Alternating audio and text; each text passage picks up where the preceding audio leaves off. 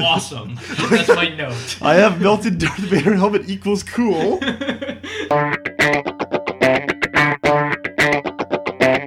The trick is just not really giving a shit what everyone else thinks of you.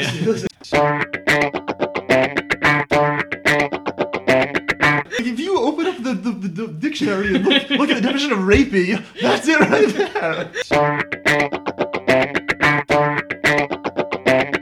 Oh, they were real. They were super Nazis. And we're here for episode 14 of Jared and Michael's Factoid Exchange. We took a little bit of time off. A little bit. A week or so. Yeah, well, we're busy people. We are. Busy things to do in our lives. Mm-hmm. All right, so we're going to start it off, as always, with the J, the M, the F, and the X. We got the Just Jared, where you'll get to talk about your happenings in life. And then we head on over to Mostly Michael. Mostly my Mainly, life. yeah. Mainly. A little bit of you chiming in there, though. Sometimes I try. We're going to move to Fundamentally Film, where Fundamentally Film and TV. And TV. That gets glossed over sometimes, but we cover TV stuff. It's the small screen, so it's a little bit less time, but sometime. So is that the bronze screen? If film is silver screen? Is it the bronze screen? What's the gold screen then? IMAX? I was about to say IMAX. Damn it, you beat me to it. Yes. I guess that's so we'll call it the bronze screen. Or 3D if you're James Cameron. But only if you're James Cameron. Yeah. Okay, and then we're gonna finish it off with the X Factor, in which I think we got a good one tonight. I always like our X Factors. It's the wild card. It's the wild card. You never know what we're gonna talk about. So all right, let's kick it off. What do you got for us this week? Some big news. Big news. I am officially a homeowner now. Finally. Finally. It took a long time. Finally moved out of the parents' house. Finally, you're only what, 43? Yeah, almost. Yeah, and what, your girlfriend moved out of your parents' house with you? Yes, out of the basement. Okay, so I'm a land-owning white male. I could vote finally. You can finally vote. Yes. Good for you. I wish I had the privilege. Yeah. Okay, so you finally got the house. It's done. You have the keys. You've moved in. I haven't moved in yet. No. I have the house, but it is I don't want to say basket case because that's a little offensive to the house. The house means well. It just wasn't maintained over the past couple of years by the previous owner. Okay, so it's a little downtrodden. Yeah, it needs some rehab a little. It's a fixer-upper. But that's what you were interested in. It is, yes. Yeah, it's an HGTV special. Okay. Yeah. Okay. Your little. We're not doing like flip or flop here. This is your house. You're gonna live in this house. You're gonna grow old in this house. I'm not sure. Really? It's a lot of house. It's 4-bedroom, 2-bath, an acre and a half of land, 2-car garage, a shed, and another potting shed type outbuilding. It's a little more than I need. That is a lot of house. It's a lot of stuff. I mean, you're still like there's no little Jareds running around yet. There's no you don't even have like a dog. No, thank God. Yeah, that's a lot of house to maintain. You're gonna have like your man cave and your second man cave and your guest room and your whatever else. Yeah, all those things. Guest bedroom, linen closet apparently is a thing you need. It's a thing you need. Yes. We have a linen closet. Yeah, I actually currently don't have a linen closet in the house, and Anna was insistent that when I'm framing out walls for different rooms that we add a linen closet somewhere because that's like a necessity in a house. And I'm like, why don't you just keep them like in a regular closet, or why don't you keep them in the basement? Why don't we just keep them in that closet? Right. And call it the linen closet. I don't know. There needs to be one with like a little narrow door, and it has to have lots of little shelves on it. Apparently, this is necessary stuff. Evidently, when I was living in Philadelphia, my roommate and I turned our linen closet into a bar. I do remember that. We pulled out the bottom shelves, put in a mini fridge, and then we had on all the little shelves different liquors, like vodkas and whiskeys and mixers and cups and glasses and everything. And it had the nice sliding doors we could open it up. And it was, at the time we thought it was very classy, but in reality it was pretty tacky. Yes, incredibly. Yeah. But that's what you do when you're 23. We lived in the friend's apartment where they had like the foosball table and everything else. We had a ping pong table. It came down like a Murphy bed. You did? I remember this. And so that's what we'd eat off of, and then we'd pull it back up, or we'd pull it all the way out. We'd just play ping pong in the living room, and that was that's what a 23-year-old does when he gets his first apartment. Yeah, it was a cool place. Yep. So if you got your house and you're building it? You're not building the house. You're fixing the house. Renovating. You're renovating the house. So what is the biggest piece? What is the piece de resistance of this house going to be? It has like a gorgeous porch. The porch spans the entire length of the front of the house, so it's probably 35, 40 feet by about 20 feet. It's not a wraparound porch. It's not a wraparound. It's only on the front of the house. It's absolutely massive. There's a complete overhang on the top of it. And some nice columns. So everyone. I mean, because the house isn't that nice. Everyone who comes over right now is like, oh man, this is the best porch. But I like to cook, so I'm gonna make the kitchen professional grade appliances, butcher block countertops. Oh wow. Hardwood floors in there. So you're gonna put some money into this house. Yeah, I am. So, I mean, you're definitely. That's why I asked. You're not really planning to grow old in this house. You don't know yet. I mean, you're gonna put all that into it. Once it's all done, I might actually have some people come in and tell me what I can get for it, and if it's enough of a return, I might. You would just let it then? loose. Yeah. Yeah. Really. Yep. I suppose that's an idea. I mean, you do what's good for business. I suppose at the end of the day. Yeah. I mean, I got it cheap, and I'm the actual supplies cost money, but I'm doing all the labor myself, so that's it's labor of love. Yeah, though. it's not that's necessarily free. Yeah. My time's worth something, but yeah, we'll see how much it's worth at the end. It's true. It's very good. You'd be surprised. It's like when you start most things, you find out it's like, well, my wage was effectively like $1.27 an hour. Pretty much what it's gonna come out to be. Yeah, we know that feeling around here sometimes for some stuff. Yeah. So okay, you got the house. I'm happy for you. I really am. I can't wait to go see it. I haven't gone out there yet. Yeah, go out west. Out to West Jersey. Oh yeah. See the tumbleweeds and everything. Yeah, we're pretty close to the Delaware. If you want to go do some tubing, we could do. Yeah, that's not a bad idea. Some kayaking maybe. Some kayaking. I don't know if I got the invite. Well, the house has to be finished first. I don't want you to think less of me for having a ramshackle house. I don't think less of you. It's very impressive that you're willing to take on the responsibility. I live in this luxury apartment where the light bulb goes out. I put in a work order. I'm not gonna touch a damn thing if I don't have to. We're paying to be here. I'm not gonna buy my own $12 halogen light bulb. I'm just gonna have them do it. I think those are compact fluorescents, actually. Oh, excuse me. Whatever. I've become well acquainted with every aisle of Home Depot in the past 2 weeks. Oh, yeah. I not so much yet. No, little odds and ends. Yeah. I'm the type of guy that tries to nail together a coffee table using DVD cases as a clamp, as clamps and levels and whatever I got lying around to brace it in place. So yeah, I'm not quite there yet, but we're getting there in due time. I was going to give you a quiz tonight about various construction things and just basics of house construction, but I think maybe give me the quiz. I think that I think people are often surprised how well I actually am. I'll joke about it, I don't know what's going on, but I can do basic things. I can, car maintenance is a good example. A lot of people think I can't. Whenever something goes wrong on my car and I fix it, people are like, "Oh my God, I didn't know you knew how to do that." Yeah, that's the expression I would have if you told me you fixed something. Well, I changed a tire in your parking lot one time. You helped. I did help, yeah. But we changed the tire. Yeah. It was fine, and we got complimented on the nice star pattern bolt tightening that we did. Mm-hmm. So that's one thing. I've jumped cars before. Okay. I've done fix-a-flats. I've done the ABCs of car maintenance. And people are always surprised, why would I know how to do that? But my question is, why wouldn't I know how to do that? Well, I mean, that's funny you say. I'm not trying to detract from your accomplishments. You're a real grease monkey. No, I'm not a grease monkey, but I know the ABCs. But I'm saying all those things that you said to me are just everyone who has a license should know how to do those things. Those are very basic things about operating a vehicle. But they don't know how to do it. It's sad, really. I mean, it is, but it's just and I just have to do a little PSA. You mentioned fix-a-flat. People, if you get a flat tire, only use fix-a-flat as the absolute last resort. Once it only gets you the 20 miles. It does. But once I don't live on my fix-a-flat. No. But once that's in the tire, you can never patch the inside of the tire.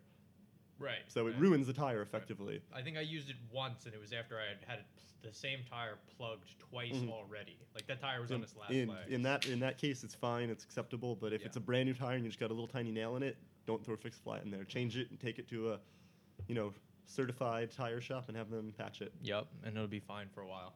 I have only done it as a last resort, and it was after I already had 2 plugs in it from nails, so it was already on its last legs. I was gonna have to replace the tire eventually. Mm-hmm. So yeah, give me the quiz. I want to take the quiz. All right, let's see here. Oh, you don't have it pre-written? You're just gonna think of shit off the top of your head? I had it, but I actually didn't bring it with me because I was like, oh, I'm not even gonna ask Mike the quiz. I thought it'd be fun, but I can make some stuff up really quick. All right. Inside a wall. Yes. The 2x4s that are running vertically. What are those called? And this word you should know because you're one of them. A stud. You know it. You got it right. Thank you. Yay! Okay, you actually had me. I had to think about it for a second because you described the 2x4 sitting vertically. Mm-hmm. Yeah, it's the All right. stud. Okay. Let's go with the commonly 2x8s running horizontally on the floor. I want to say joints. You're very close. Joist. Joist. A floor joist. Joist. Okay. Yep. All right. So What about give me points. A for effort on that. That's a good one. You were really close. You were really close. What about the commonly plywood or MDF sheeting that sits on top of the joist? The subfloor. All right, you got that one. You got that one. All right, so I'm not doing too bad. No, you're pretty good here. You're pretty good with these. This is just general construction knowledge here. Because I lived in when I lived in Jersey City, uptown Jersey City, I should say. I lived through the house while we were renovating it. Right. Yeah, I do remember that. Like that house, you saw some of that house in its like darkest hours. Like when we didn't have any carpet down, we didn't have any like plaster on the walls. Like we got all the windows redone, the roof redone, everything. So like I picked stuff up here and there. I did a little plaster work, That's a little. good. Spackling. Some spackling, Little some painting, sanding, a nice. little sanding. Okay. I did some stuff Picked here up and some skills. there. Yeah. All right. Let's see here. Let's move on to electrical. Okay. Common household current voltage. 120 volts. Close. 110. Oh, 110. Yeah, real close. Hmm. I'll give you What's that 120? Something else must be 120. It's 110 or 120. It's more common in houses to be 120 now. Is it? Yeah. Yeah. Okay. It's Okay. it's 110, and then your electric baseboard heaters, your electric dryers, hot water heaters. Those are 220. All right. I was gonna say bigger items are 220. Correct. Yeah. I did know that. Mm-hmm. Okay, so that's not too bad. You're pretty good here. I'm impressed. Thank you. I'm very impressed.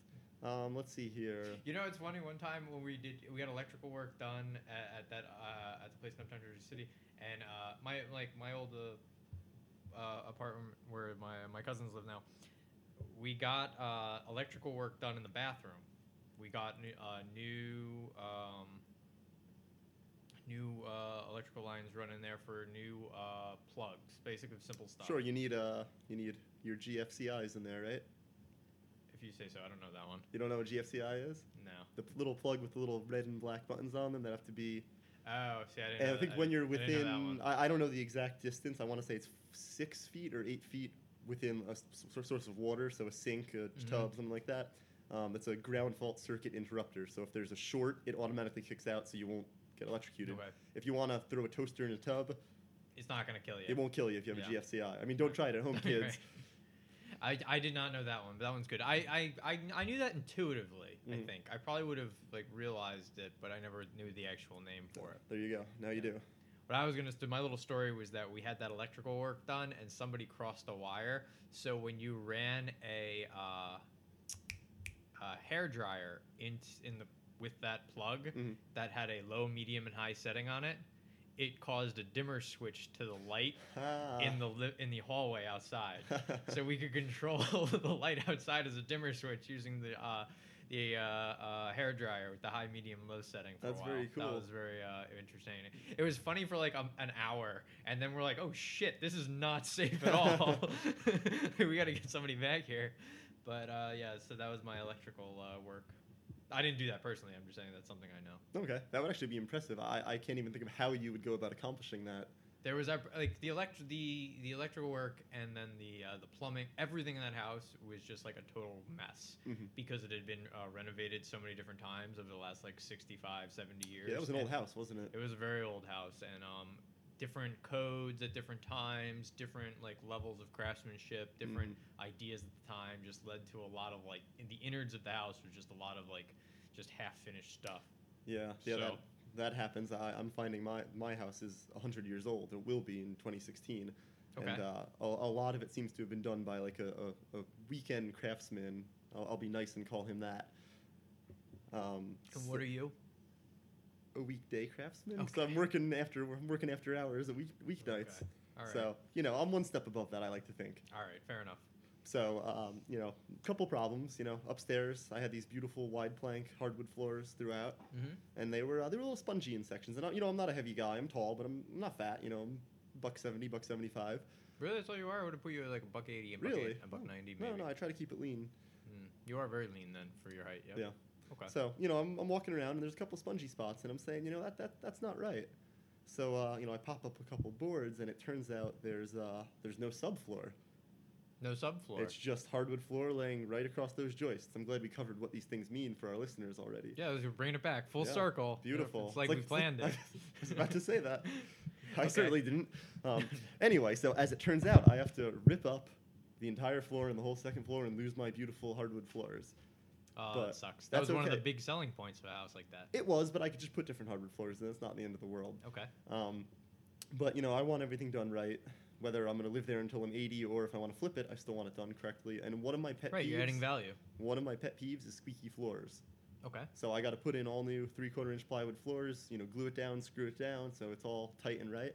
Mhm. So, as I was doing this, I managed to step through the drywall and punched a hole in my guest bedroom ceiling Ooh. and bruised my leg up pretty good. That's now it's the I literal pitfalls of homeownership. You're okay though? I You're all have safe? a little First bit of a things first, limp, you're as safe? you noticed, but yeah, beyond I that, noticed. yeah. So when you put a hole right through, I guess, the ceiling drywall? Yep, the sheetrock. So that's all got to be replaced now too? Yeah, so, I was on the fence about replacing that, and that kind of just sealed the deal. It's getting replaced now. Yeah. Was there like anyone downstairs at the time? Was it like that sitcom moment where like the father who thinks he's good at like in home improvement but is really not, like goes upstairs to fix something, and then the wife's sitting there, and all of a sudden like the leg comes through the ceiling? No, thankfully not. And my father, who is actually very good at home improvement, was there with me. And about 10 minutes prior to this happening, he joked and said, "Who do you think is going to be the first one to punch a hole through that floor or fall through?" And Did you put money on it? No, we did not, thankfully. Oh. But it was. We had the floors open for 2 days prior, and there was no missteps on either of our part. And then, sure enough, he says something, and I guess it was in the back of my mind, and I was saying, Yeah. "All right, Jared, don't do this." And then what do I do? But Of course. fall right through. Yeah, that's always what happens. Yeah. It just takes one person to say something, and it's all jinxed. It happens. The second time that I punched through was more embarrassing. You did it again? I did it twice, yes. I didn't know that You part. think you learned my lesson, but nope. Oh, man. Well, I mean, if it makes you feel any better, if I were there, I'd probably done it too. Yeah, I don't know. I think you might be a little more sure-footed than me. Well, it's not that I'm more sure-footed. It's just that I actually probably would have moved as, like, willingly. I would have been very, very afraid that I'd have been the one to do it. Mhm. Somebody else. Like, if I do it, I think that happens with a lot of things. Like, if I mess up my stuff, I have no one but myself to blame, so I don't really care. Right. But if you mess up somebody else's stuff, Absolutely, you're, there's- like, much more, like, upset about it, or you Oh, feel yeah. more, yeah. Absolutely. That's the way I've always sort of felt. Well, it's At because least. we're both considerate guys. Yeah, and just you don't. I mean, we also don't want to look like idiots. Yes. That's the big thing Absolutely. too. It's like the number of things that I've done that are stupid, but I'm the only one in the room. It's okay. It's totally fine. No one will ever know. I'll take those things to my grave with me. But it's since I moved in with people, they get to see like the kind of the weirdo that you actually are. And people can just make those laundry list of things that they find out about you. Yeah, we'll have to get Katie on here soon. She can probably list all With the a different list. things that she thinks are weird about me. But we'll save that for another podcast. We'll do a special episode. Yeah, it'll be like an intervention. I'll bring my list too. Oh man! All right, so you got anything else for us for the Just Jared segment? That was it. I think bought a house. I'm running long here. 20 minutes almost. You know what? We don't have any sort of time limits on these things. We just go until we have nothing else to say. Well, we've reached that point. Okay. Yes. All right, so we're moving on to the Mostly Michael. We are. So what's new with you? All right. Well, I've been pretty routine the last couple weeks. I gotta say, it's been a lot of work, just a lot of The new job.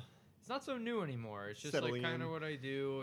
I do it because it pays the bills, and that's what it is. It's not so bad. It's a lot of routine lately for me. It's like wake up, I go to work, I come home, I watch some TV, dinner, dishes, walk the dog, go to sleep, repeat. What's your must-watch TV for after work? Well, we're big on Jeopardy, and we've kind of drifted into Wheel of Fortune lately. Really? Yeah, I we've thought never you been big were a Wheel of little bit Fortune too people. highfalutin for Wheel of Fortune. Yeah, well, I used to View it as like a game for the masses. Yeah, I was Yes, very I like, know. I was You're very a condescending, towards Wheel condescending, of Fortune. pretentious asshole. I was very much so, and I still kind of am. I still only like half watch it, but we've definitely been starting to watch. You know it. what? You know what it is? It's because it's like late summer and there's not a lot of like reruns. Even the reruns are like old reruns right now. See, but I could watch Seinfeld reruns till the cows come home. That's like good white noise for me. I think a lot of it is just because we're just too lazy to change the channel. So like what starts as like 3 minutes turns into like 18 minutes, turns into like we're watching the whole thing in the background while we're doing other things. Yeah, I actually find Jeopardy easier. I'm better at Jeopardy than I am at Wheel of Fortune. I like Jeopardy more, and I think I'm better at it too. Yeah, but the one thing that I have a game when I'm hanging out with Anna when it rolls into Wheel of Fortune, and I do it with Jeopardy too, is any female contestant, we have a game where Anna will say yes or no whether I would, consider having sex with that woman. Okay. It's pretty horrible. I gotta say, Yeah. I think everyone would be impressed by the number of people you'd say yes to.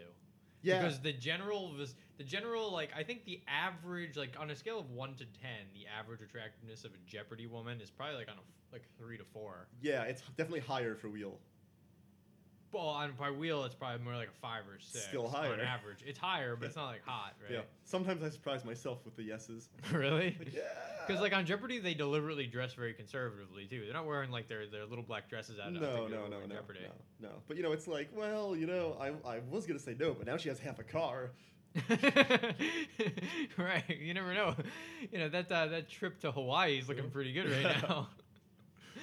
So yeah, so we've been getting a little bit into Wheel of Fortune, but we're still mainly Jeopardy people in this house. We definitely watch that. It's been the Celebrity Jeopardies and the Kids Week and all the reruns and all. Yeah, I'm not a fan of those. Yeah, I like the classic, plain old Jeopardy.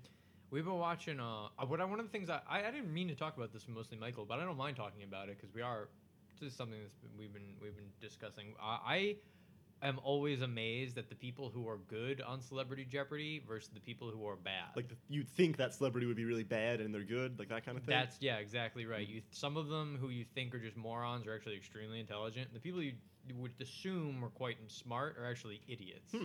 So a good example is hasn't been on recently, but Cheech Marin. Cheech Marin was on like a 2-3 years back for Celebrity Jeopardy. He killed everybody. Wow. And I think he was against like Anderson Cooper. Huh.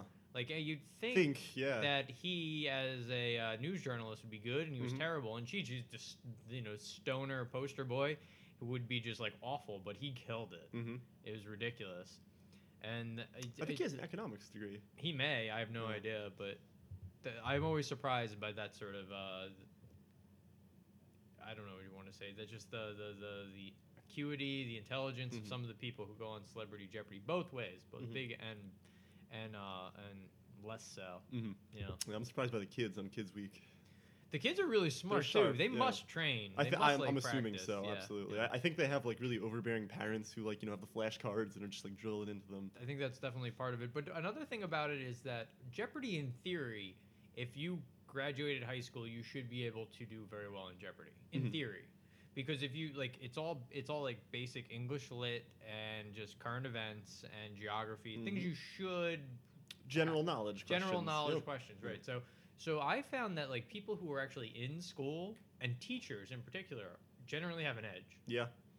Because like I go to work 8 hours a day. They're not asking you questions about, SQL developer database management in Jeopardy. Right. But they are asking you, but if you're an English teacher for juniors in high school, they might ask you about the Scarlet Letter. Sure. Like you have a distinct edge then if you're dealing with it. If every 9 months you're going to you're not getting emails about the taming of the shrew every other day. No, I'm not. Yeah. So you definitely have a distinct advantage there. So like I actually remember being in high school, and I was probably better at Jeopardy then because I was in the midst of taking I had to study for this test on Civil War history and on the Shakespeare, this, that, and the other thing. So I think I was actually probably better at it then. I'd believe that. Yeah. So one of the things which I'm actually gonna state it right here and now. We've been talking about it. 2017. I'm planning to study to take the test to get on Jeopardy. Okay. 2017. You know, you need my to- New Year's resolution at the beginning of 2017 is going to be to like start to train to get onto Jeopardy. I want to try to like go on the show. Important to have long-term goals. Right, yeah. Very long-term. That's Right. good. But I think that's going to be my big thing. You know, you're on the hook for the airfare to get out to California for that. I could get out to California. Mhm. If, I'm just saying. I'm just right. yeah. I mean, it'll be like a vacation, you know. Like even if I come in third, first of all, it's an accomplishment just to get on the damn It is. show. It's 'cause a really pretty hard test. Yeah. But even if I come in third and I get my $1,000 consolation prize, that'll pay for the flight. Have you whatever. taken the practice test on their website? I have not yet. Okay, yeah, but it's a good- I'm gonna like. Yep. I'm planning to do it in 2017. Like when after we get married, I'm getting married in September of 2016. Mhm. So once we're gonna be busy with all the wedding stuff and all other people's wedding stuff and all that stuff over the next year or two. We're gonna go on the honeymoon. We're gonna move probably. We're gonna do all this stuff. So in 2017, that's when we settle in and we're done. That's my plan. That's my New Year's resolution. I'm gonna study for Jeopardy. Cool. Yeah. So I think that's gonna be my big thing. I look forward to watching that. I look forward to kicking ass. Yeah. Taking names. So Trebek is always just so smug, isn't he? Oh, it's smug. He's bastard. such a jerk. He's a Canadian bastard. They're supposed to be polite. What? They're supposed to be polite. Yeah, Canadians. they are. I mean, And he's polite, but it's kind of like it's pretentious politeness. He's yeah. condescending. He really is. I think the problem with Trebek is I don't want to say I wouldn't call it a problem. Do you think he actually knows the answers to the questions, or just because I he has think the little he has prompter? like the most likely wrong answers on his card and in notes about them. Because he always says, "Well, you know, this is Yeah, I think like they give him like let's say for example, I don't know, I can't think of a great example off the top of my head. Like let's say it was art, and then the answer was Picasso, but then somebody rang in and said Monet. It would have been better if you said Monet or Monet. Yeah, Okay, that fine, would've but been you one. see, that's It's a better example. Okay, so let's say the answer was I'm sorry, Monet. it's mostly Michael. Let's stick with Picasso. Okay. So let's say it's Monet, and then they said Monet. Mhm. He'd probably be like, "Oh no, Monet did this. Monet is the answer." Like he probably has that written on there. Yeah, I you would know? think so. I don't think he knows all that. No, I don't think he knows it. Though he's probably gotten much better over the years. You'd think that's his job. I mean, you'd think of because they recycle a lot He'd of concepts. probably make a good history teacher.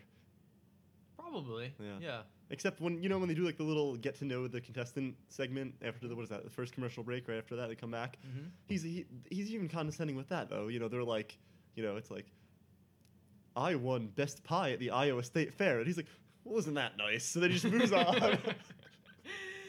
Yeah, if there's one thing that I'm very condescending and judgmental of, it's your story on Jeopardy. Yeah, Whatever it's your important. thing is, Yeah. it's extremely important. And like I've said more time and time again that it would be a great job interview question. Like if you were to go on Jeopardy, what story would you Right. say about yourself? Which is I think is extremely a difficult question. Because some of them are like really awesome, and it's like, wow, it's a good story. And other times it's like, my I- partner and I raised Italian greyhounds. It's like, It's like, what? Who cares? Like a good travel story is entertaining, or maybe you have an eclectic hobby that's fine. You know which one is pretty popular? I've noticed. What? Elaborate proposal stories. So if you propose to your significant other in a very elaborate way, they frequently talk about that. Well, I've looked in my preliminary Jeopardy sort of trainings and whatnot. What they do is they make you bring when you go and you're going on Jeopardy, you have to bring like 4 to 5 articles, 4 to 5 outfits. Right, in case you win for the In next case you day, win, yeah. you're supposed to quiz. Like they film even if you're a 5-day champion, you'll do that in the course of an afternoon. Right. So you bring the outfits, and they make you submit several different stories, and then they pick one that they want to tell because they want to like mix it up. Like they don't want 3 people to give proposal stories in a row. Right. So they'll be like, the first one gives a proposal story, second one tells an eclectic hobby, third one tells a travel story, or whatever, because they like mix and match. Makes sense. So they make you pick several different ones. Do you have a story picked out yet? That's whenever I bring up the fact that I'm judgmental of it, people always ask me what my stories. Yeah, I want to know now. So I think the first one. So if I had to pick like 3 that were ready to go, I'd probably tell about how I met Katie. Okay. The story about how we went to high school together but never spoke, and then years later we met online in basically a blind date. And Right. Like, oh, look at that, and now we're engaged. Right. That would be one. I would tell about how when I was a kid. I like the way you ended that one. Like, and now we're engaged. And now we're engaged. Yeah. That's true. All right. You just kind of rushed through that, but all right. Well, you got to be quick with those Jeopardy stories. Well, but like, and now we're engaged. You don't seem like. Huzzah! There you go. Thank you. Okay, huzzah! We're engaged. Story number 2. Let's move on. Number 2 would be about how when I was a kid, I actually did try out for the kids' version of Jeopardy. I did not know this. But it wasn't children. It wasn't kids Jeopardy tournament. It was called Jep, which was on the Game Show Network. And I tried out for it when I was probably like 9. Mm-hmm. And my mom took me and whatever else, and we went to the East Brunswick Hilton or whatever. Yeah. You know what I'm talking about? Yep. And then they had the stood big in line. And and then they had the big auditorium or one of the big the night before it was probably somebody's like prom, Sure. or something like that. And they had a bunch of tables and chairs, and we all had to like take the questionnaire. And then they if you did well enough, they'd ask you to come back. So I did not get chosen. Okay, so you did well enough on the academic part, but your hair was deemed too curly or something. No, I didn't do well enough on the academic part because it was from like the ages of like 9 to 12. Oh, so you had a I was like on the young, disadvantage. I was on the young end. So I would talk about how this is like vindication now Right. that I get to be on real Jeopardy after having. That would be a lost good on story. This That would be a children's version of really, Jep when I was a kid. really good story. I think that would be a decent one. And then the third one would probably be something like professional. Like how I used to clerk on the floor of the Mercantile Exchange, where all the pizza traders yell and scream and do all that stuff. That's probably be like one of the third stories I put down because that doesn't exist anymore. It's all computers. Oh, really? Yeah, that you doesn't. caught the tail end of that then, huh? I'm like one of the youngest people probably in the country who is proficient in that skill. Oh, wow. That skill has no value. like that helps me none in life. It's like I'm about like that's like I can like put a musket together for a Civil War reenactment. Like that's about as useful as that skill goes. But yes, I was a clerk on the floor on the Mercantile Exchange where the traders would yell and scream, and I'm like proficient in how to do shouting that. stuff. Yeah, well, shouting orders and stuff like that. And I did it before the computers took over. Wow. So that would probably be like the third Before thing. Skynet. Before Skynet, yeah, exactly. So that would probably be my third one. Yeah, that would probably be the thing. Those are some So quality it would be up to Alex Trebek and the producers to figure whoever that out. Merv Griffin's protege now producer is that runs the joint. Yeah. Cool. Yeah. All right. So I didn't expect that to be the mostly Michael, but I think that was a solid mostly Michael. I liked it. I enjoyed it. I learned some stuff. All right. So do you want to move on to the F? Let's do it. All right. So I think we got a good one tonight. Okay. So fundamentally film. NTV. Well, this is your idea tonight. Your idea for the topic. Why don't you lay it on us? Well, I was FXX shows every Simpsons episode ever like 5 or 6 nights a week. So, well, it's not Wednesdays or Saturdays. Yes, you're right about I've that. seen the commercial. I have, and then I'm always very upset on Wednesdays and Saturdays. Yep. I try to catch it whenever I can. I'll watch like random episodes. Yeah, because so I thought, you know what, like both of us are big Simpsons fans. You probably a little more so than me. Okay, fair enough. But I thought, maybe we could talk about not so much like a list, because I know lists aren't that popular with our listeners, but like what makes a good Simpsons episode? What like things that they constantly do we like? What things that they don't like? I got you. So like, why are some Simpsons episodes classics? Right, and like others are forgetful. Excellent. And like, what are the big things that go into like a Simpsons episode to make it so memorable? Well, so first I'm gonna say, and this is I think a fundamental disagreement you and I have. Okay. And you know this already, but season 10 and earlier, I think all of them are very memorable episodes. Between 10 and 15, it gets a little spotty, and past 15, I genuinely, if it's 15 or newer, I don't watch them. I find them literally unwatchable. Okay. I think it became like so a Family Guy ripoff. ripoff. Yeah, let's talk about that for a minute. So no, we grew up in the 90s. Yes. So, and this was pre-Family Guy. Yes. South Park only premiered in like 97. Yep. Or so we for grew a up while. It was when The Simpsons was the gold standard. It was, and it was Fox 5 every night at 7 and 7:30 they showed a Simpsons rerun, and it was obviously the first 10 seasons because those were the only ones that existed at the time. Right. So in preparation for this discussion, went and looked up some of like lists of top 25, top 100, top whatever episodes of Simpsons. And how many of them were in the first 10 seasons? What was? Okay, we'll say the 90s was the first 10 seasons because it premiered It started in like 89. Yeah. Okay, so that's fine.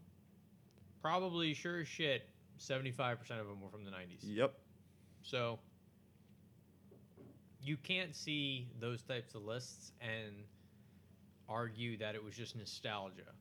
Like, oh, I was a 90s kid, so I like the 90s Simpsons episodes. No, yes. like, there seems to be a real, like, sense that the golden age of Simpsons and the top writers of The Simpsons were definitely around in the 90s. Absolutely. But that makes sense, because the only other competition, I would argue, was Saturday Night Live at the time.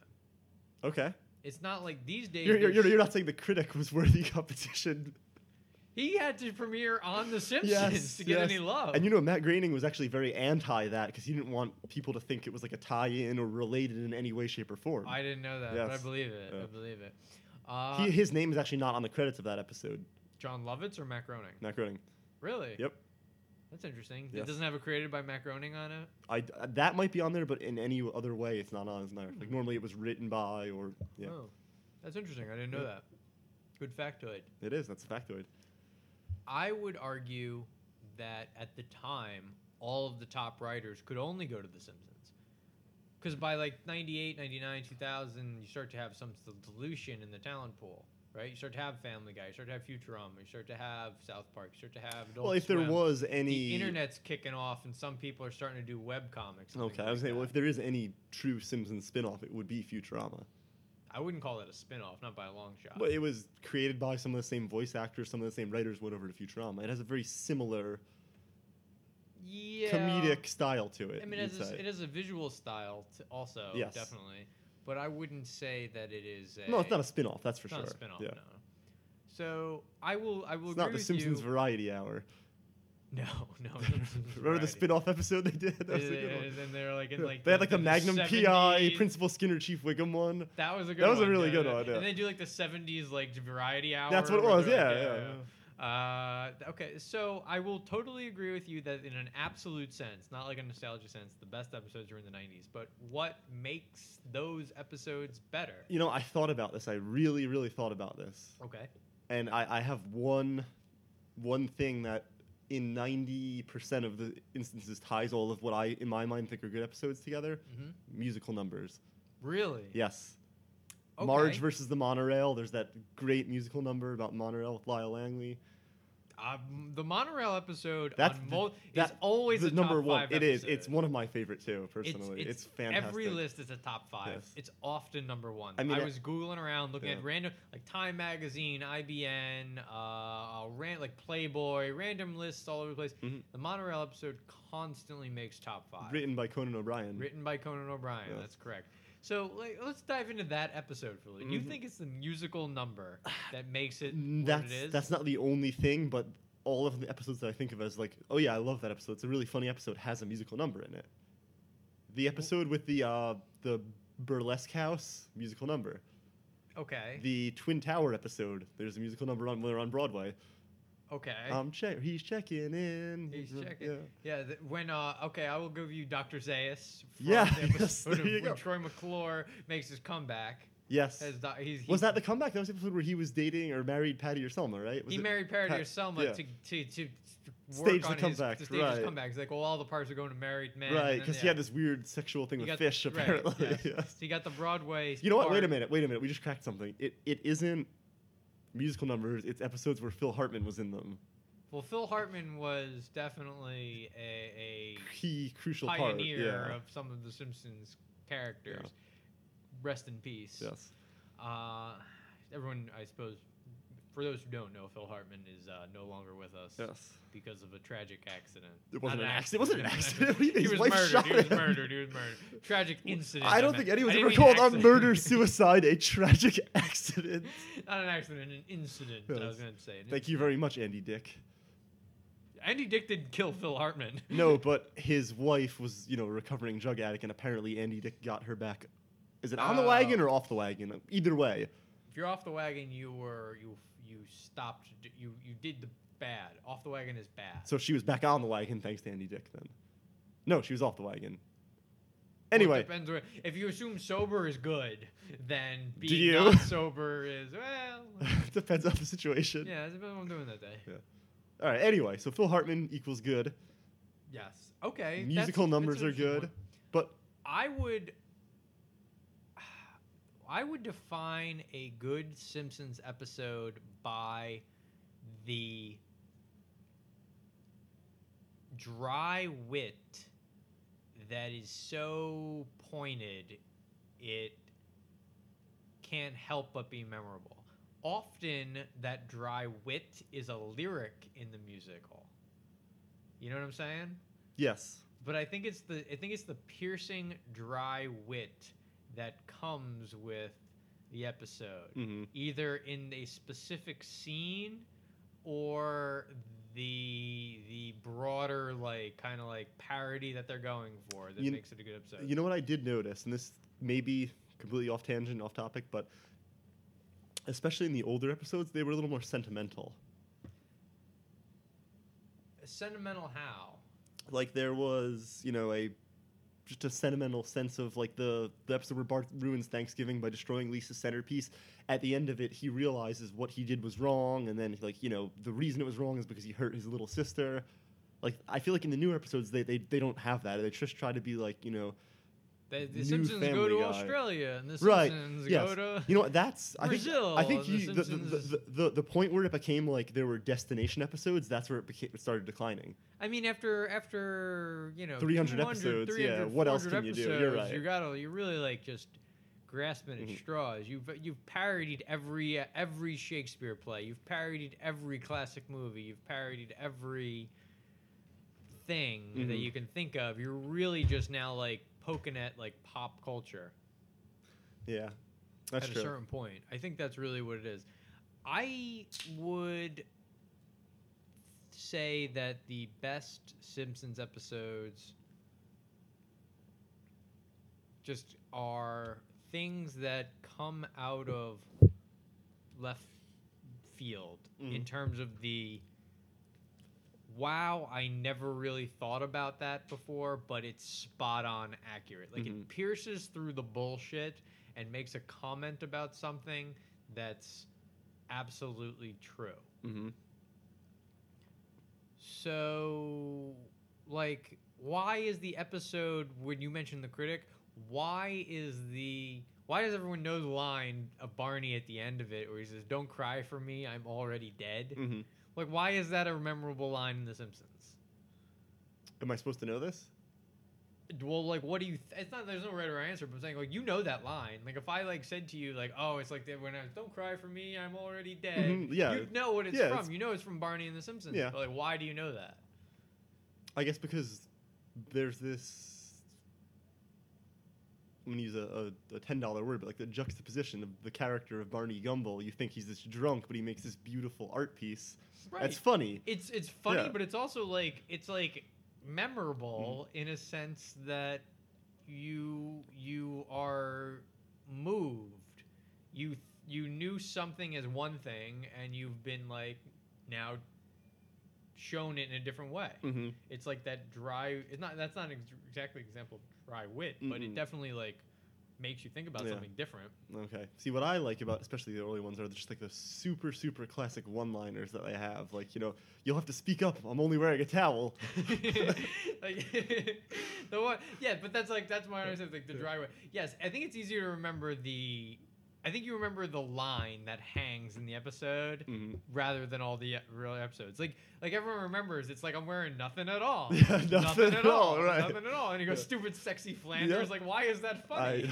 It just is. Yeah. Can you tell me what the other 80% of the episode's about?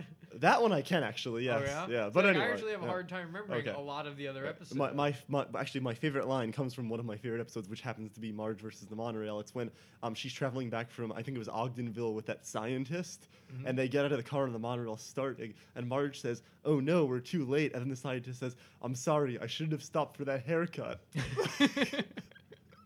That's just so brilliant. There are lines that just transcend. I really think it boils down to lines. I can't tell you how many times I drop a line in The Simpsons, especially to Katie. And sometimes, unfortunately, I have to go back and explain what the hell I just said. But then there'll be one guy who gets it and chuckles in a Starbucks or somewhere. We like to go out for walks or something. So we'll be walking, and then something will be happening across the street or down the street, and I'd be and she'd be "Oh, look! It looks like there's a little event or a farmer's market or something." Too bad it's not on our walking route. We'll have to read about it in tomorrow's paper. Like that's an episode of The Simpsons where they see the carnival and that's the line, and I'll say that. And I got her just the other day when we were talking about baby names. So I said Bort. I said we should name our We're kid. out of Bort license plates.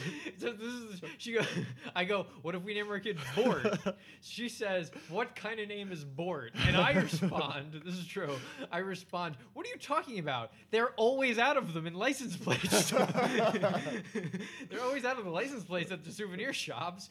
Bort's a very popular name. And she stares at me like I'm nuts. And then I have to go back and explain it. But the line stands the test of time because it's just so just carves a new niche in your thought process. You know, though, I think it stands the test of time. It stands out if you're a Simpsons fan. If you're not, it's like, what the fuck are you talking about? It's like, well, like in that one Simpsons episode where they go to Itchy and Scratchy Land, you know, they were Bort license plates. Like, it's probably not as good. No one ruins our vacation except me and maybe the boy. Another excellent episode is Itchy and Scratchy Land. That I would is a have good to one. say that's definitely top 10. Yeah. Another excellent example that you can quote, and you just I think it boils down to how do you find your tribe. You're really looking for people who just get the Simpsons lines. That's important. Because I definitely me and my brother, we're not we don't live near each other right now, so we're not driving places together that often. But sure as shit, we drive somewhere together and we get out of the car. One of us is gonna say, "Remember, we're parked in the Itchy lot." Sure as shit, you know where somebody's gonna say that, and it's just what it is. You just know it. Now, if you had to pick, I know we don't want to do lists or top tens, but what's favorite episode? If you could pick one, what's your go-to episode? I would probably have to say.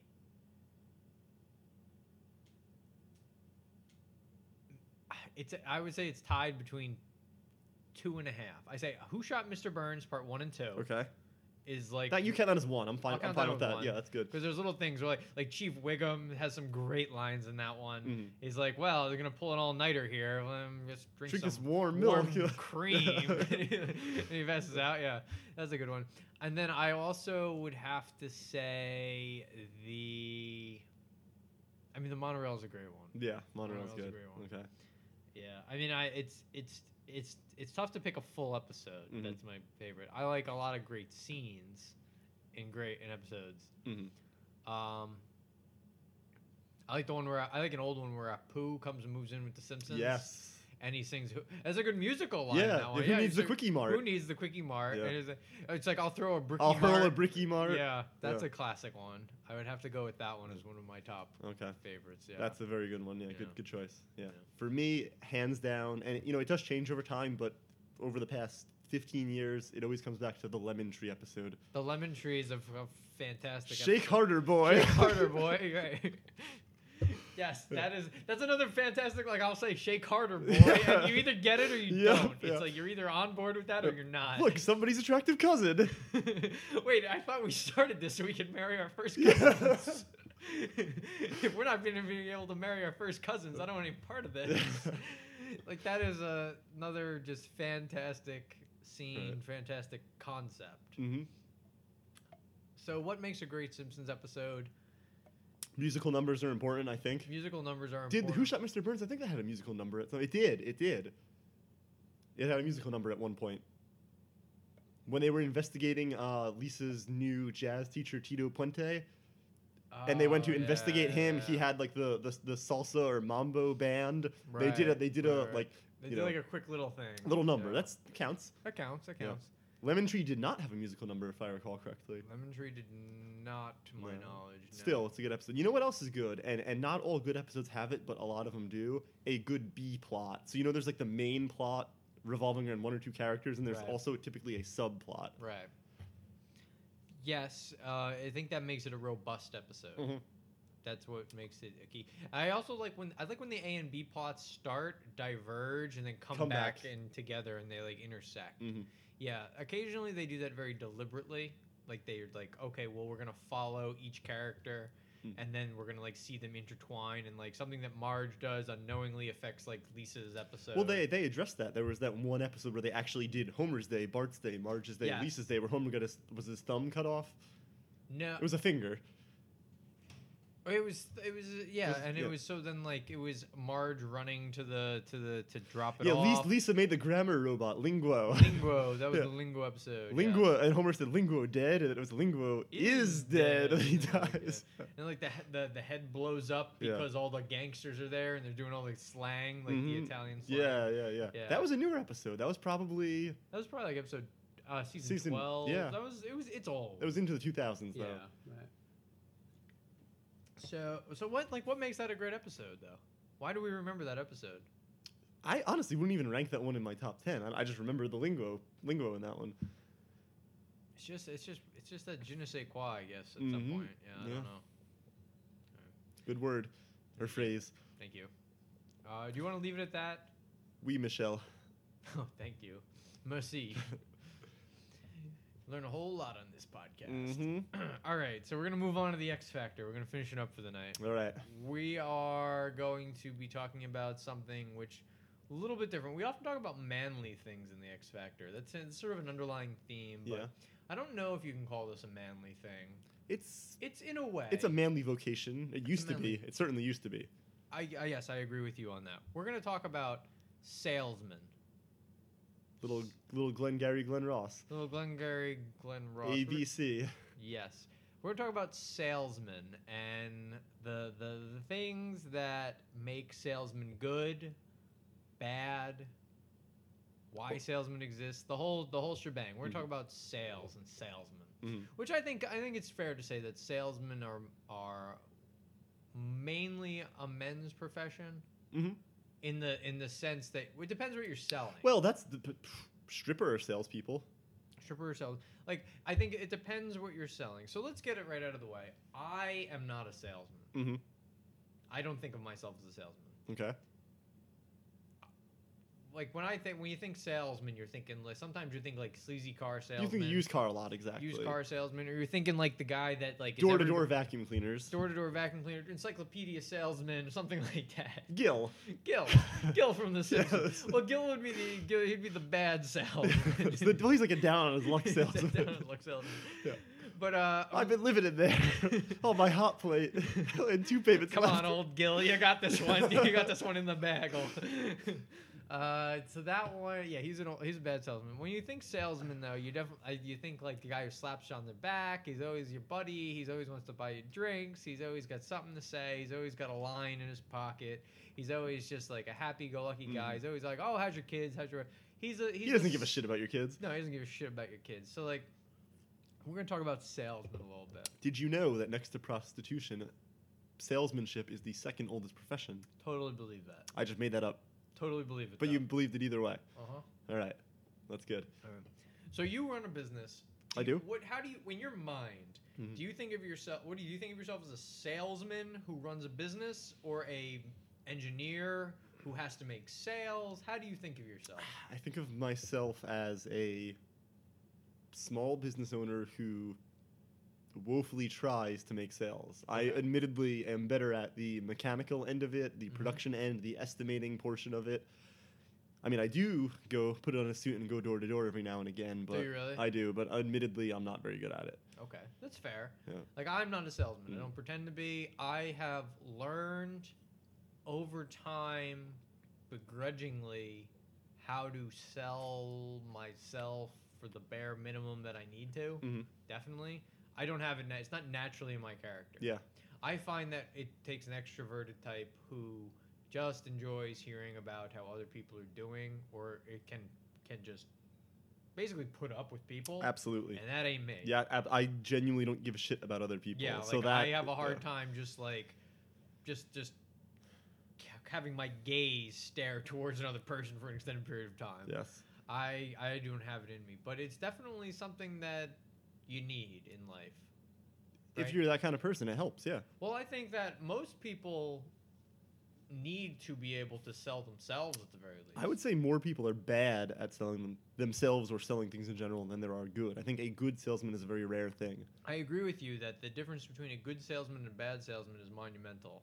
And I also agree with you that most people are bad at it. Mm-hmm. But I think that being good at it is a very important thing to know how to do. Oh, it's absolutely. Yes. So like when you like, if you're trying to sell something, how are you doing it? In my particular line of work or in general? In general, like what are some of the attributes that like, because like I think most people can like smell out like a sleazy salesman. Okay, so in my mind, and I've dealt with salesmen in all different capacities, whether it be vendors for my business, car salesmen, door-to-door salesmen, people selling, retirement packages, financial planners, crazy stuff. So there's two kinds. There's the person who loves what they do, knows the product, and has to go sell the product, and there's people who know shit about the product and are good salespeople. Okay, I agree. Yeah. Totally agree. So I myself happen to be I'm a crappy salesman, but I know my business and I know my products very well. So okay. I'm very bad at getting my foot in the door, but once I'm in the door, I could typically close the sale because I could, explain that I know the process, I know the product, I'm going to service the client very well. Right. And they have a, warm and fuzzy feeling. Okay. Sometimes I wish I was the kind of guy who could, the receptionist turns you away, you go around to the back door and sneak your way in the back and you get to the person you need to be, but that's just not me. Yes, I agree. I think that it takes a certain type of personality to be able to do that, and a lot of people don't have it. Mm-hmm. People who do can be... some of them are all flash and no substance. Yep. The rare diamond in the rough is the one who has both flash and substance. The balance between 100% the two. 100% agree with you. Mm-hmm. In my experience, I've seen all manner of salesmen. It always bugs me. So the way I've seen salesmen most is through financial products. Because I've been in finance for a while. I've seen financial planners. I've seen insurance salesmen. The guys pushing the penny stocks. I've seen those types. Those are sleazy in my mind. Oh, 100%. They are looking to make a buck.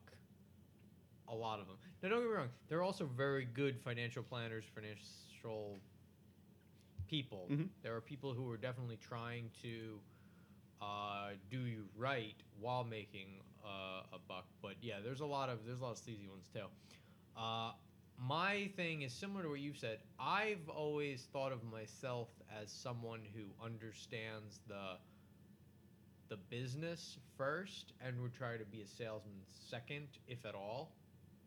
Whereas I've met other people who only know how to sell. Mm-hmm. I've met people who know how to sell, who will sell anything. They just figured out that maybe selling a financial product is the thing that can make them the most money. Mm-hmm. If they thought a car could make them the most money, they'd be selling cars. If they thought appliances could make the most money, they'd be selling appliances. If they thought, women could make the most money, they'd be selling women, sure. to be perfectly honest. I actually did that for a week. I went and worked at what we'll call like a boiler room. Yeah? Yes. I was looking for a job. It was in 2011. Mm-hmm. And I had my stockbroker's license at the time. Mm-hmm. I had passed the exam, and I had done it for previous work. Mm-hmm. So I was looking for a job, and I said, well, I'm going to give this a shot. So I went to a place where they didn't pay you salary. Commission you only. do commission only, Mm-hmm. which is extremely difficult to do, especially when you're young and you're starting out and you don't have any financial support. Like, mm-hmm. you have the gun to your head every week. So I went and I said, all right, I'll give it a shot. What did I have to lose? Started on a Monday morning. I left. I quit. I resigned Friday afternoon. 5 days. 5 days. I was there for 2 days, and then my parents were just like, just stick it out the week. Yeah. Stick it out the week. And I was like, all right, fine. It was rough. The way these things set up for you was you had no computer, you had no access to anything. You sat there at a big round table with other people with a phone in front of you and a bunch of index cards. Mm-hmm. All of these people, and this was 2011. This is not like 1989, right? Mm-hmm. So this is 2011. This isn't the original Wall Street here. No, Yeah. no. So the internet exists, Yes. right? Like it's not like things like real like life that we live in today existed then. Like this is not like going way back when. Right. So this is 2011. So at the time, still these places existed where I would. You sat there, you had nothing but a phone in front of you and a stack of index cards. And on those index cards were the names, addresses, and phone numbers of people that companies aggregate their information for you, and you buy the cards and you just have them. You buy leads. Yep. You buy leads. So these people are all like, they're like Midwestern dudes. Like, oh, this guy's a dentist in Indianapolis. Next guy's like, he's like an orthopedic in, Des Moines, Iowa. Third guy's like, he's like a plumber in like, 10 Nashville. So you're trying to bilk people out of money, basically. In a sense, that's what it is. And this is a real thing that I didn't know exactly that that's what I was going to do. So like I showed up Monday morning and they're like, give me the phone. They gave me the things and they're like, all right, so you have to like make some calls. And they give me the list with like the like rebuttals list, they say, which is the like all the different, like if somebody tries to get off the phone, there are things that you can say to keep them on. Don't you want your kids' college educations paid for? Like it's like, and it's some of it. It's not that blunt. It's very much. It's much more like, look, I only see 3 or 4 great ideas a year, and I save them until I can find the right type of clientele to pitch them to. I go in hard and fast, and I only try to, pitch things a couple times a year, and this is one of them, blah, blah, blah. And it just has, the script just has... You just described my strategy with women. Oh. The thing is, the script, they're pitching, the whole entire pitch is that this is a very unique opportunity, right? For this stock, this company, this whatever, that you should buy. Did you have like a list of stocks that you were selling? No. You can sell whatever the hell you wanted. That's the thing. The script just had like brackets and it said X, Y, Z and then stock, and then it just continued down the script. Wow. So there was no real like nuance to it. And that was the thing that got me going back to the idea that like I'm like a person who wants to like understand what I'm doing first rather than sell it. Right. So I was like, I remember asking, like, well, like, who's doing the research for this? Like, who thinks this is a good buy? And he goes, I don't know. We just, like, found it. Right. And that's what it was. So this is 2011, and so it was like you could hang up on, like, 98% of the time, right? And or you get, like, the secretary, and you get, like, the secretary, and you get the secretary, and they won't put you through. And that's, like, it is a numbers game, to be sure. Yep. But believe it or not, there are guys in that office that actually, over the phone, in 2011, were able to cold call a gentleman, speak to him, and get his name, address, social security number, and bank information over the phone and made a sale. I believe that. It 100% happened. Yeah. I saw it. I remember like sitting there. Was there a bell that would ring when you make a sale? The guy usually just goes like, woo! Or just like he's so fucking happy that he got it. And what kind of dollar values were we talking here? I mean, that first sale is usually somewhere in the range of like in dollar values, probably like maybe like $2,500. Okay, and then you hook them and then you try and grow it. That's the idea. That's the idea of what we're going for. So I remember vividly sitting there watching someone from across the room make the sale on a cold call. And my job was just open the whole time. I was just watching. So you made no sales in your 5 days. Zero sales in my 5 days. Okay. I could barely fucking put up with it. Like, I was just, like, itching to get out of there. Like, I was taking, like, Wednesday, I was taking, like, a long lunch, came in late. Like, I'm just like, I'm out of here. Because I could never do it. Right. I'm sure the turnover in those kind of places. The turnover is enormous, yeah. Right. And none of the people who are in charge give a shit about any of those kids. Of course, yeah. They don't care at all. Right. Was it like a bunch of kids and like 1 or 2 like old weathered guys who've been doing this for like 10, 15, 20 years? Yes. Yeah. There was a lot of that. Right. There was like 90% of them were all like under the age of 25. Right. A couple of them were weird. Like a lot of them didn't have like college educations. So one of them was on parole, which was weird. I believe that. I totally believe that. Yeah. So there were. It was like a pump and dump kind of thing, right? It was a little bit like that. Okay. Yeah. So that was like the worst salesman experience I'd ever seen. Okay. So I gotta say that. Yeah. But I don't know. Let's try to flip it back towards the positive. Okay. Sales is a good thing. Sometimes it's a good thing. It puts a client in touch with a want or a need and facilitates that. Right. You know, my girlfriend Anna, she just bought a car. Okay. So I went with her. Obviously, she admitted that she's a terrible negotiator. I pride myself on being a adequate or adept negotiator. So I said, I'll come with you. I'll help you out. You know, I'll try to get a little more free trade in for you, and we'll try to knock the number down a little bit. Okay. And did you? I did. I'm happy to say that she got about $4,000 off sticker, and probably her trade, admittedly, was a bit of a hoopty. A hoopty? A hoopty is a urban slang term for a beat-up car. Okay. I guess the more antiquated term would be a jalopy. Jalopy. So she had a hoopty. Not a lemon. No. A lemon's when you buy the car and it When you immediately buy breaks the down. Her car was just neglected. It was like an '06 or '07 Hyundai. So it had Okay. seen better days. It was Yeah. beat up. Anyway, so she was buying a car in the high $20,000, low $30,000 range. When you roll in with a car that's worth $1,000, they don't take you seriously typically. So we went there and discussed it. Anyway, I was happy that we got a good deal, but we went to obviously 4 or 5 different dealers to price shop it. You never go to one dealer and what the dealer tells you is a good deal you take. That's stupid. Well, actually, I would say one exception though. Like when I sold my car, I went to CarMax, and they're a universal system. So you get every CarMax, they give you the same price. Okay, no, I'm not disagreeing with that, but when a dealer's offering you trade-in value, Oh, okay. you got to shop that around. You shop that around in different places, yeah. And also the purchase price of the car itself, you shop around when you're buying a new car, especially. Anyway, Oh, yeah, that's so different, yeah. You kind of touched on it earlier, which is that the salesman, I guess part of being a good salesman is like caring about the customer and probably like feigning it. We notice that a lot. Like there's a lot of, like if you mention like, oh, I like silver cars, the guy's like, yeah, I have a silver car. I like silver cars too. Like they're trying to like relate to you very poorly. And I very synthetically. Yeah, I took a lot of joy out of recognizing that. He drives up in his like red Ford Explorer. Exactly. And he goes, oh yeah, I got a silver Hyundai at home too. Yeah, it's like, come on, man, I can see right through you. Right. So, new car and used car salesmen are probably some of the worst and the most hollow that you can see right through. I would agree with that. Yeah, they can be rough at times. They're really trying to push the sale. I don't know. But, sales, at the end of the day, one of the things that I've noticed is that if you look at the hierarchy of a big company, you go to like IBM, you go to Goldman Sachs, you go to like big companies like that. The people who move up the ranks are generally the ones who have been able to make money for the company. And those are the salesmen. Yeah, without a doubt. So it's a double-edged sword because if you want to move up the ranks, you need to be able to sell yourself and you need to be able to sell the company. Right. And that's kind of like all it boils down to. Like just because you're like a really diligent secretary doesn't mean they're suddenly going to make you like, chief operating officer of the company. No, absolutely not. It's tough that way. Yeah. So, I mean, when you're really trying to, if you're ambitious, sales come with the territory. Absolutely. So that means that you got to try to find it in you to make yourself a salesman. Like I've been doing it at my new company too.